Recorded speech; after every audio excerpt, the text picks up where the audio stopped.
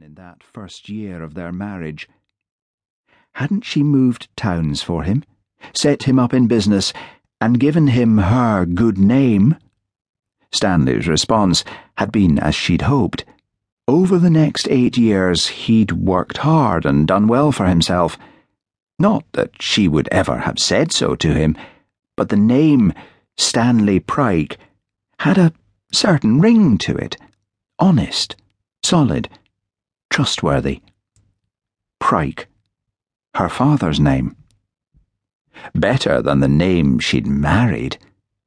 From the beginning, people reacted to Mrs. Stanley Wise as if they knew something Linda didn't, as if it carried a bad smell, as if she carried a bad smell.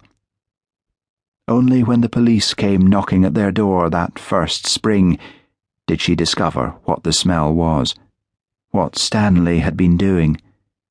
Even in that short time, she'd taken to being a wife. A round peg, it turned out, for a round hole. She couldn't imagine her life as anything else. Not then. She'd done what wives have to do, but even now the memory of policemen searching her house could bring tears to her eyes and make her unsteady on her feet. The humiliation she had suffered as they opened every cupboard and drawer and picked through her underwear. The indignity of being taken to the police station and questioned. Stanley's conviction and fine. The stories in the newspapers, the gossip among the neighbours, and wherever she went in the high street. She had coped, somehow. In hindsight, her dread at being alone again, aged 44, saved the marriage. Stanley's remorse had also helped, his confession bringing them closer for a while. He told her about his childhood, how he'd lived for those few unpredictable days when Tommy Wise, his father, would visit, when knowledge would be passed from one generation to another. They'd go on biannual expeditions, scouting in autumn, collecting in spring. The thrill never left Stanley. An addiction, he'd said. He'd been shaking too, just like an addict would, when he promised to change his ways. Never again, he'd said. Never again would he put everything at risk. Unexpectedly, she'd felt pity for him, and, in time, an afterglow of satisfaction at having rescued him by setting him up in his own property management company and by buying a nice house for them both in a town 100 miles away where the name Stanley Wise was unknown, where Stanley Pryke could start again, where Mrs. Stanley Pryke could go shopping without worrying about what people were saying behind her back, without anyone really knowing who she was, apart from her name.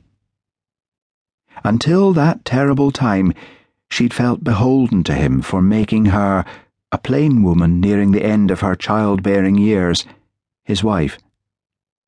Afterwards, she took the view that if anyone had an obligation to the other, it was Stanley. She stopped worrying about being older than him, her thinness or her flat bosom, or her old-fashioned hair. Over time, she thought the two of them had found a happy enough equilibrium.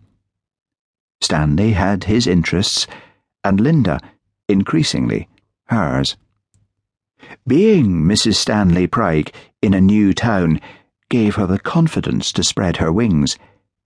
She attended charity events, played bridge or bowls with her women friends, and often thought herself fortunate when she heard them complain about their demanding, unreasonable, or unfaithful husbands.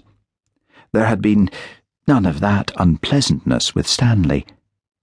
The worst she could have said of him, though of course she didn't to her friends, was that he was an absence rather than a presence. When he wasn't at work, he spent his time indexing, classifying, and recording.